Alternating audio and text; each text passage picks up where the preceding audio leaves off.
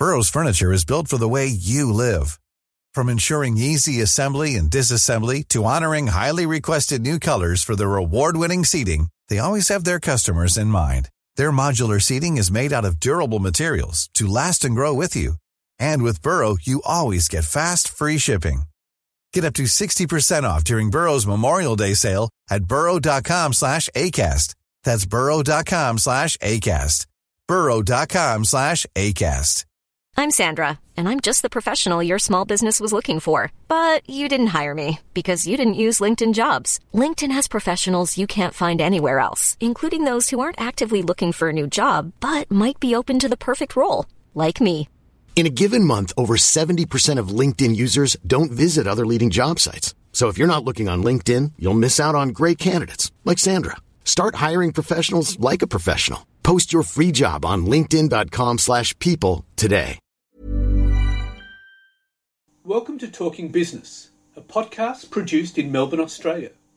The podcast is available on the Acast app, the Apple Podcast Store, or wherever you go to get your podcasts. I am Leon Gettler. My job is to review and monitor the week's news in business, finance and economics. I bring it all to you every week.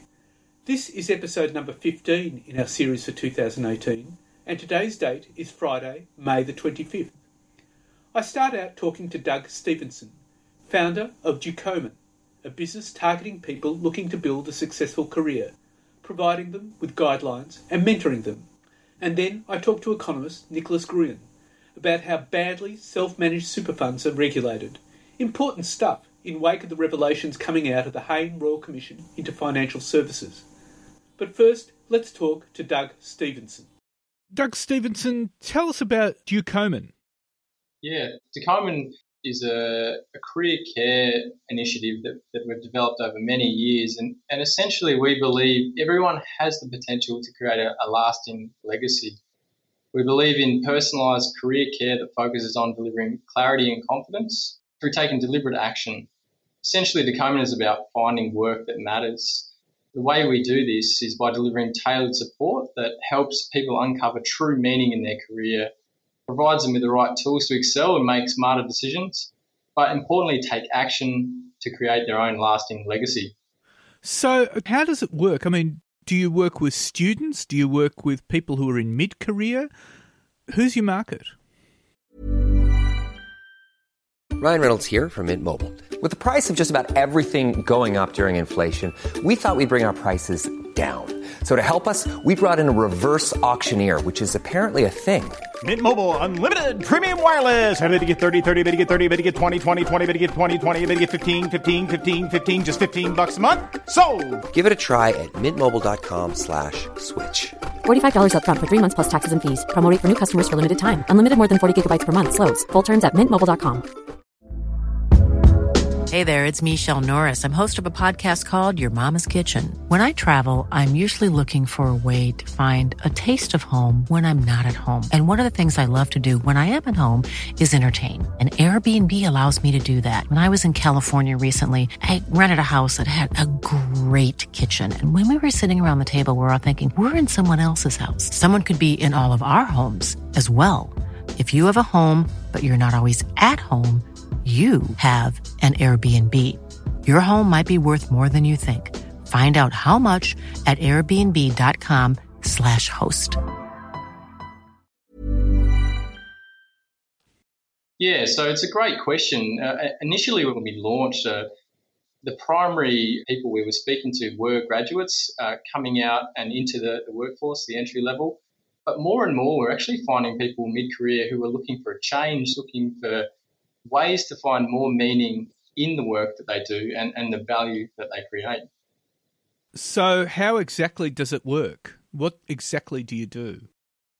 So we have created a 20-day challenge that's based on the premise of understanding oneself, investing in oneself, focusing firmly on legacy and mapping that career journey forward-looking. In that 20-day challenge, we go through an analysis process. We review the tools of the trade, as we call them, whether that be CV, cover letter, interviews, Skype, video, however that person will expect to undergo the process.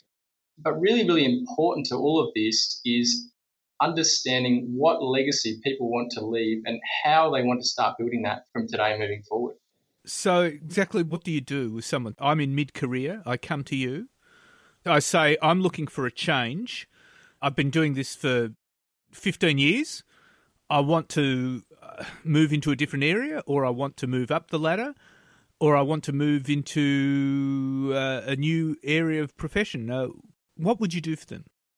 Yeah, the first part is having that personalised consultation and understanding that no two people are the same.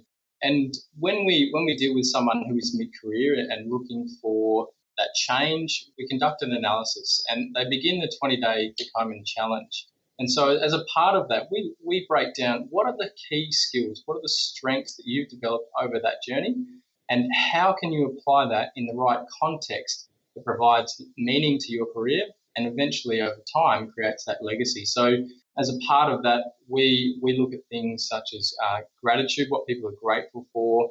We also go a little bit deeper into the future of work, which is a really, really interesting space, particularly for those in mid-career, looking at how they can conduct life learning, understanding what valuable transferable skills they have, what purpose means to them, and how they define success over the long term. So that's in part what we do to help them break down their legacy.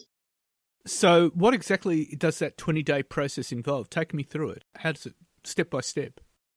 Yeah, so the first part is we look at understanding oneself. So that looks into the areas of what is one truly grateful for. We break down the areas of fear, past failure, personal values, and most importantly is the strengths component. Because what we find is people enjoy their work far more if they're essentially good at what they do and they can align that to a context that truly matters to them.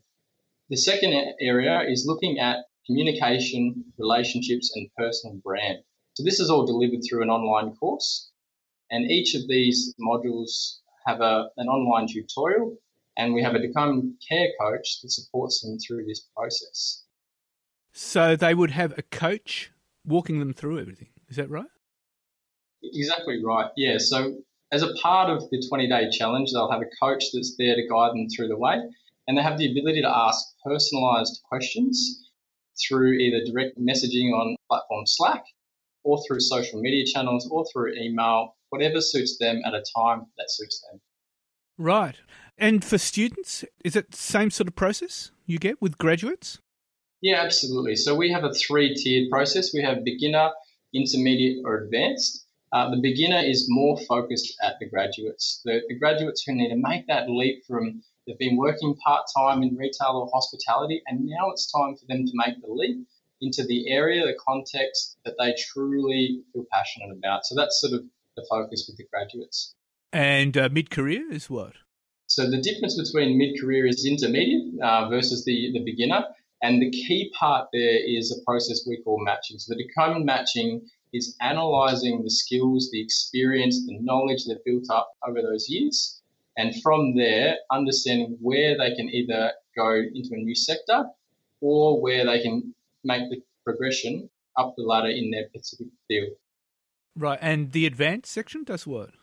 So the advanced section is a new tier that we've released, and this has actually come out of a lot of requests we've started receiving for people who are mid-career and want to take their skills and create their own venture. Now, their venture could be a not-for-profit foundation, it could be an entrepreneurial activity, it could be a social enterprise, and essentially the big difference there is that we have a more tailored in-person coach to help them through the initial stages. That makes a lot of sense. Now, you're based where, and do you have clients around the country? Predominantly, we're in Melbourne and Sydney. The majority of the people we work with are in Melbourne. However, due to technology, we can basically go anywhere nationally, the way that we deliver our support and care. Right. Tell me, a lot has been written about the importance of having a personal brand in a career. Not everyone can have that. I mean, not everyone is a Richard Branson or, for that matter, a Rupert Murdoch. How does one develop a personal brand? That's a really, really interesting question. And it can be broken down as you've said, not everyone can be a Richard Branson or be in the limelight. But a personal brand, more traditionally, is known as a reputation. And so the reputation is the words that people use to describe you in your particular career and how you want to be remembered. And that personal brand has obviously manifested in a more public and visual way through LinkedIn, particularly in this space. However, it's really, really important that the person is authentic to their brand. And what does authenticity to a brand mean? So, for example, we have a lot of introverted people who decide to take on a career coach through us. And quite often, being authentic is essentially staying true to your personal values. So those things are really, really important for particularly graduates coming out who take a bit longer to understand who they are. But working in a combination of the values and strengths that one has really helps typify what a personal brand means to them. So based on what you're saying, it would suggest that anyone can really develop a personal brand. Yeah, absolutely. A personal brand doesn't mean being highly visible. You know, for every Steve Jobs, there is a Woz that has their own personal brand and stays true to their strengths and who they are. Right. What do you see the future of work now? I mean, it's going through enormous changes with technology and globalization. How do you see careers developing in that context? That's a fantastic question. There's a lot of people trying to look into that crystal ball and predict the future. It's often a difficult task to understand the future of work. However, we've seen, the Prime Minister launch the Industry 4.0 task force specifically aimed at tackling this question. The biggest advice or the biggest piece of insights would be for people to invest in life learning. And by that, we need more people upskilling in specific fields. Obviously, IT is quite important. However, there's also other growing fields such as healthcare, which is seeing significant growth longer term. But essentially, to stay relevant over the next 15 years or 5 to 15 years, the fundamental skill people need to learn and commit to is being a life learner. And that means investing in micro-credentials, online courses, finding industries that have a longer tail. And that means constantly learning in areas, whether it's healthcare or data analysis or anything like that. Absolutely. And we're seeing the emergence of T-shaped skills, which has been really, really interesting to observe. And that is perhaps someone has they're a subject matter expert in a particular field. However, it's really, really important to round that off, and that's why they call it the T, with some level of understanding of IT in that field. Well, Doug, more strength to your arm, and that sounds fascinating, and it sounds like it's a slowly evolving area, and it's going to be fascinating to watch. Thank you very much for your time. Thank you so much for your time, and good luck with your venture. And now let's hear from economist Nicholas Gruen. Nicholas Gruen, what's your view about the Royal Commission and the implication of advice and regulation of it? Well, we have been caught in a kind of a cosmically comic dance, Leon. So we've been talking about the need to regulate less. Then we talk about the need to regulate financial advisors more. And we've been doing this for 20-odd years. And we always end up regulating financial advisors more, but it never solves the problems because we regulate them exquisitely badly. So the worst of the most extraordinary example of this, which is still on the books, is the way we regulate self-managed super funds, DIY super funds. And what we do there is, instead of starting with a clean sheet of paper and say, well, we did have a kind of clean sheet of paper when we started the regime of DIY super funds well over a decade ago. I'm not sure quite when it was. And what we did was we said, oh, well, we're already regulating those billion-dollar funds, the unit trusts that people put their money in. So why don't we start there and we'll just sort of cut it down. So how is this for extraordinary and absurd. Mums and dads who have a small portfolio, often of shares. Sometimes there's a house in it, but they're not allowed to get any private benefit out of that house, so they can't live in it themselves, or typically rent it to relatives and so on. Mums and dads, the majority of these funds look like this.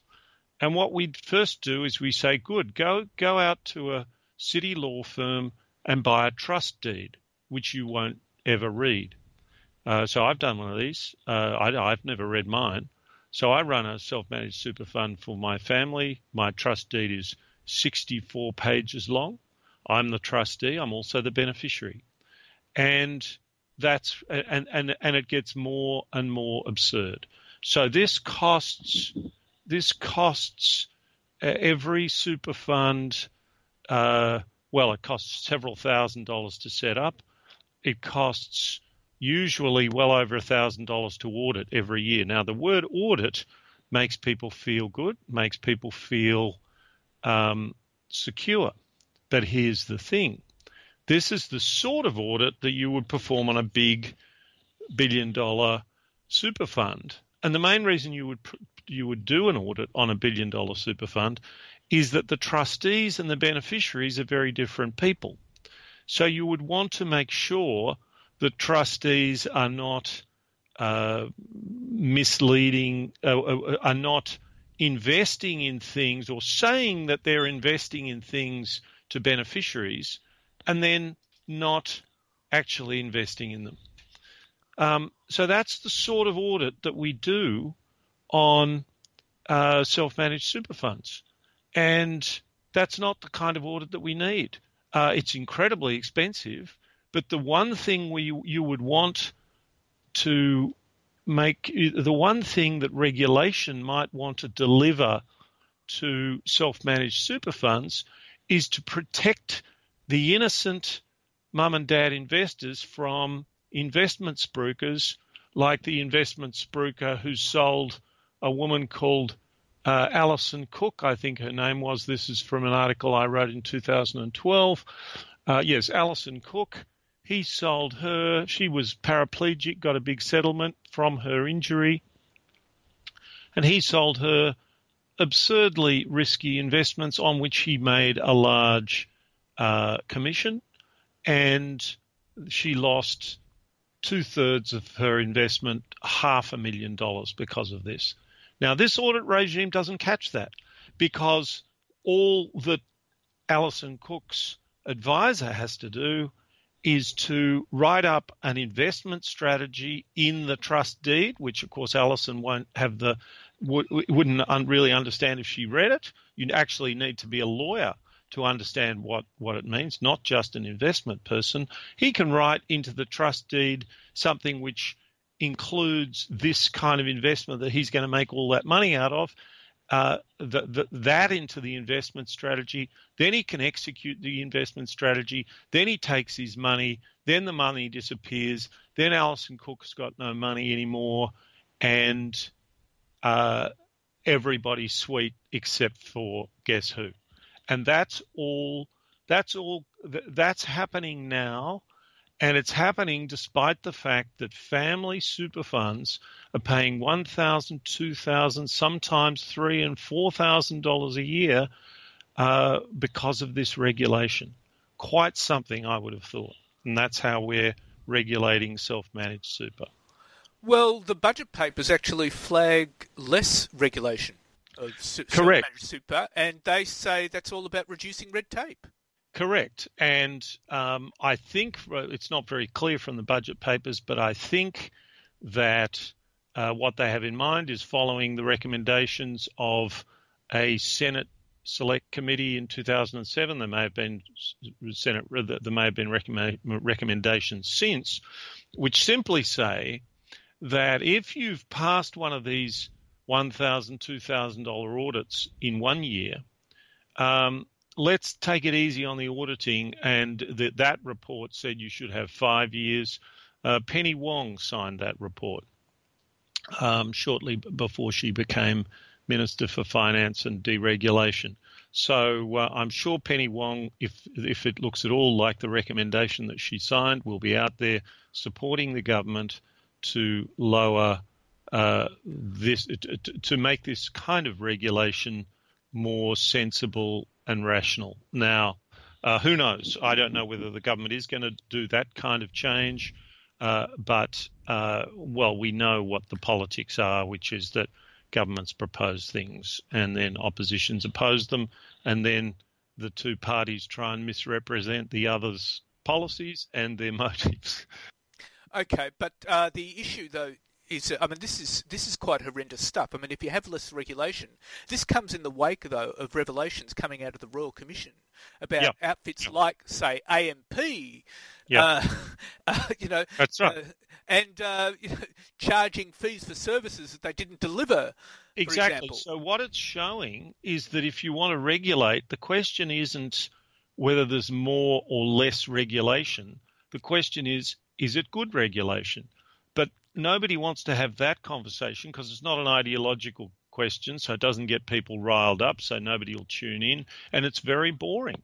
It's very boring. I can quote you I've got down here on my screen about 16 sections of the superannuation, it's called the SIS Act, and these are all the sections that the audit has to tick off. Now, it's actually by having a discussion about those kinds of things that you can work out whether the regulation is any good or not. But nobody's got time to study up that. So we'll have a big barney about whether we need more or less regulation, and the answer is we need both. We need more regulation to stop the terrible things that are happening and less regulation to stop people doing perfectly normal things like having a shoebox-based accounting system in which they keep a portfolio of shares in their self-managed super fund.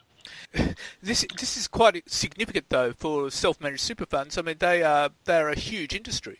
Yeah, that's right. And the other thing is that in some ways you can argue that I don't want to argue for less or more regulation, as I've made fairly clear.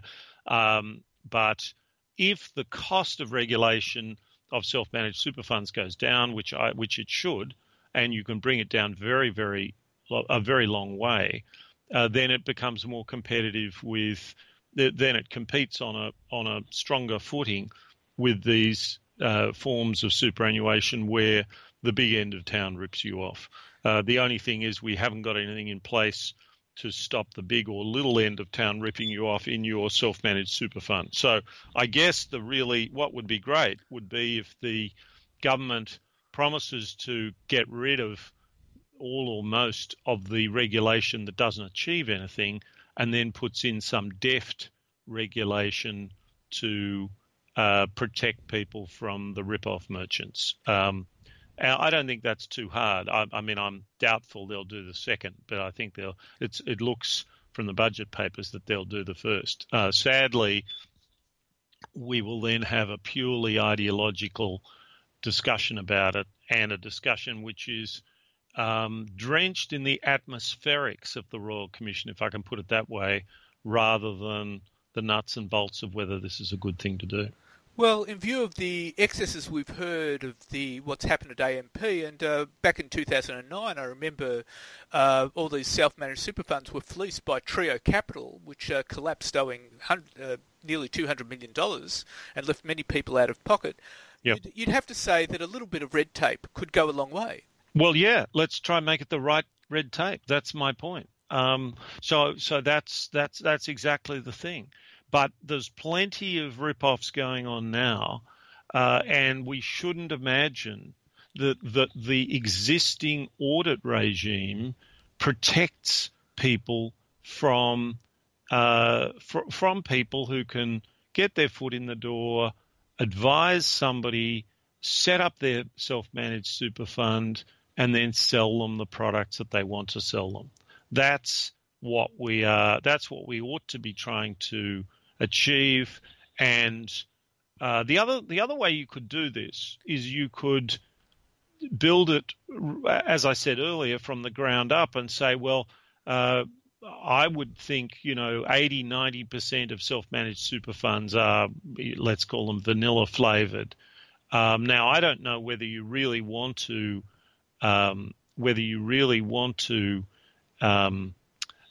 back the other.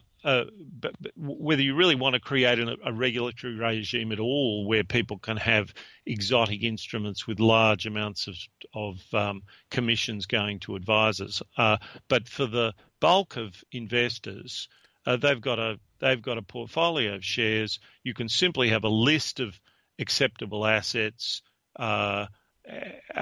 some instruction on diversification, and then the tax office can audit it on a risk targeted basis in precisely the way they audit our taxes. Now that would bring the cost down from thousands of dollars a year to effectively nothing for taxpayer for the people running the funds, except that every now and again the tax office would say to them, we want to check we want to check your paperwork. We want to do an audit, and then you'd have to go through the usual agonies of proving what you were doing. That's the sort of thing they could do, and it would be it's an election promise that would be very attractive to particularly small business people, but to families all over the place running self-managed super funds. It's available to any of the political parties that understand, that are prepared to buck the trend of the atmospherics, which say more regulation, more regulation, more regulation. So the package would be, let's lower the cost of regulation and let's make it work. Let's make it really protect people from the spruikers. Well, let's see whether this government or whether the opposition have the courage to take it up. It makes a lot of sense, Nicholas Gruen. Thank you very much for your time. Thanks very much, Leon. So what's happening in the news? Well, China and the US say they will halt imposing punitive import tariffs, putting a possible trade war that could have destabilised the global economy on hold. The Treasury Secretary, Steven Mnuchin, said that negotiations with Chinese officials have borne fruit, meaning Washington and Beijing can step back from imposing punishing tariffs on each other's exports. The breakthrough came after 2 days of talks between Mnuchin and China's Vice Premier Liu He in Washington last week. Mnuchin said that the US has won several commitments from Chinese officials that should cut America's trade deficit with China, which hit $375 billion in 2017. However, Beijing has not agreed to cut the deficit by a particular amount, despite the Trump administration pushing for a $200 billion reduction. Last month, the US and China announced a series of tit-for-tat tariff measures that, if implemented, could have triggered a full-blown trade war. The Trump administration announced 25% tariffs on more than 1,000 Chinese products, from robots and depleted uranium to aircraft parts and dishwashing machines. Rather than be cowed, China swiftly hit back with proposals of tariffs of 25% on 106 American products, including soybeans, cars and chemical products. This could have hurt farmers in America's agricultural sector and manufacturers in the Rust Belt, two key election battlegrounds. The prospect of a trade war between the world's two biggest economies has weighed on the financial markets in recent weeks. Now, the US House of Representatives passed bipartisan legislation that would ease bank rules introduced in the wake of a 2007-2009 financial crisis, giving President Donald Trump a major legislative victory. The vote rolls back some of the 2010 Dodd-Frank rules that restricted operations by smaller banks and community lenders, and it keeps the Republican president's campaign promise to try to spur more economic growth by cutting regulations. And to Europe, and the populist coalition in Italy of Luigi Di Maio's Five Star Movement, or M5S, and Matteo Salvini's League, formerly known as the Northern League, with little-known lawyer Giuseppe Conte nominated as Prime Minister, has caused such concern with its economic program because of one reason. Italian public debt stands at €2.3 billion. If M5S and the League follow through with their policy of lowering taxes and raising public spending, the consequent rise in the Italian deficit and debt is likely to make the markets panic. The new Italian government's economic agenda is causing anxiety in European capitals, especially Berlin, and it's raising fears of a Greek-style crisis. Now to Australia. And One Nation leader Pauline Hanson appears to have stymied the government's company tax plans. Senator Hanson has issued a long list of demands which are certain to sink the government's proposals. The demands include greater help for pensioners, an overhaul of the petroleum resource rent tax, committing to a gas pipeline from the west coast to the east coast, money for a coal-fired power station, and getting the banks to pay for the Banking Royal Commission. Now, One Nation has 3 Senate votes, and the government needs at least 9 more votes to push through the legislation cutting the tax rate for all Australian businesses from 30 to 25%. It's at least the 4th different position that Pauline Hanson has had on the tax cut since February. It also comes at a time when Labor leader Bill Shorten has attacked her support for the tax cuts, labelling her a Liberal Party stooge and a supporter of the big banks, as the campaigning gets underway in the by-election in the Sunshine Coast seat of Longman. Now, the big 4 banks, Suncorp and the Bank of Queensland, have been cowed by the Hayne Royal Commission on the first day of hearings into small business lending. They've been cowed into confessing fresh examples of poor behaviour, including fraud, incorrectly taking the homes of customers, overcharging and hounding customers over debts. The admissions were contained in submissions by the banks and were summarised by counsel assisting Michael Hodge QC as he set the scene for a damaging examination of how banks have treated small business operators and guarantors. And that followed earlier hearings that revealed abhorrent practices and claimed the scalps of AMP's chairman and its CEO. Now, a new tax on digital giants, including Google, Facebook and Uber, has won support from crucial Senate crossbenchers, clearing the way for a possible vote within weeks on 2 Turnbull government flagship economic policies worth $175 billion. Now, with Parliament resuming this week for a new round of negotiations over the government's $140 billion income tax plan and its stalled $35.6 billion bid to lower the corporate tax rate for big businesses, influential independent senators say a digital tax would help sway their votes. And Treasurer Scott Morrison has confirmed a tax targeting some of the world's largest and most popular companies is now inevitable, with Labor providing in-principle support for a crackdown on digital companies. Now, AGL has defied the Turnbull government and has announced it will close the Liddell power station in 2022. In making its decision, AGL has rejected Alinta's $250 million bid to buy the power station, which it called unsolicited, non-binding and highly conditional. Now, AGL has been under government pressure to either keep the old coal-fired power station open longer or sell it to somebody. AGL, however, decided it was sticking to its original plan. In its statement to the market, AGL said, and I quote, "The AGL board has determined that the offer is not in the best interest of AGL or its shareholders. The offer significantly undervalues future cash flows to AGL of operating the Liddell power station until 2022 and repurposing the site thereafter. Consequently, AGL has reaffirmed its decision to close Liddell in December 2022 and will continue progressing its New South Wales generation plan, which includes repurposing Liddell. This means AGL will now decommission the 50-year-old Hunter Valley power station. The plant's capacity will replace with cleaner energy sources, including a new $400 million, 250-megawatt gas-fired power station. AGL also plans to upgrade the capacity of its existing Bayswater plant by 100 megawatts. Now, the government, of course, had been pushing AGL to keep operating Liddell for several more years to provide electricity, at least until the expanded Snowy hydro stream came online around 2024. Now, oil and gas company Santos has rejected $14.4 billion takeover proposal from United States giant Harbour Energy and has terminated all discussions with the group.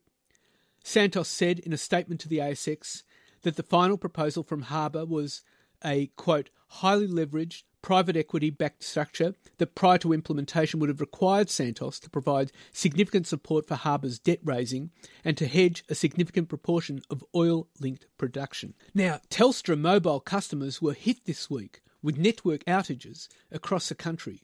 just weeks before the company is set to unveil a series of new initiatives to help it tackle the challenges of the hyper-competitive telecommunications market. The telco experienced network issues on 4G mobile voice and data services across Australia. It also affected 3G services. The telecommunications giant said a software fault triggered multiple elements across its 4G network to fail, and a further fault caused an interruption on its backup hardware, which resulted in customers dropping back to the 3G network. Meanwhile, its competitor Optus has been fined $1.5 million for misleading customers about their transition to the national broadband network. The fine is double the amount Optus received, $750,000, from doing that. From October 2015 to March 2017, Optus told around 14,000 of its customers that their internet would be disconnected in as little as 30 days in some cases if they did not move across to the NBN.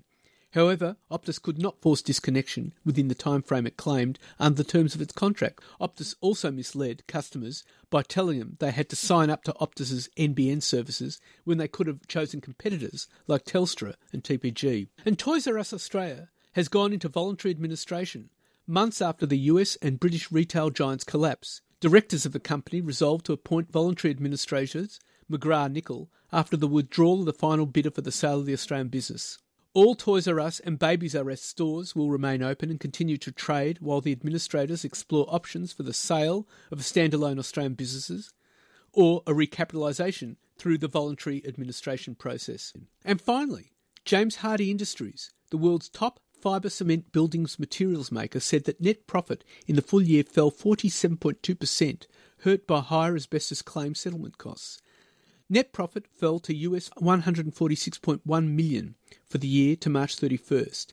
That's down from $276.5 million a year ago, and it also fell short of analysts' expectations for a profit of $278.3 million. James Hardie has unexpectedly faced a sustained increase in compensation claims from victims of the fatal asbestos-causing cancer mesothelioma, prompting its actuaries to lift its liabilities by 12% to $195 million. And that's it for this week. And next week we've got a terrific interview with Steve McLeod, a former firefighter who created a $10 million company. In the meantime, you can keep up with me on Twitter at TalkingBizBizz or on Facebook. Looking forward to talking to you next week. Flexibility is great. That's why there's yoga. Flexibility for your insurance coverage is great too. That's why there's United Healthcare Insurance Plans. Underwritten by Golden Rule Insurance Company, United Healthcare Insurance Plans offer flexible, budget-friendly coverage for medical, vision, dental, and more. One of these plans may be right for you if you're, say, between jobs, coming off your parents' plan, turning a side hustle into a full hustle, or even missed open enrollment. Want more flexibility? Find out more about United Healthcare Insurance Plans at uh1.com. Hey, it's Danny Pellegrino from Everything Iconic. Ready to upgrade your style game without blowing your budget? Check out Quince. They've got all the good stuff, shirts and polos, activewear, and fine leather goods, all at 50 to 80% less than other high-end brands. And the best part? They're all about safe, ethical, and responsible manufacturing. Get that luxury vibe without the luxury price tag. Hit up quince.com/upgrade for free shipping and 365-day returns on your next order. That's quince.com/upgrade.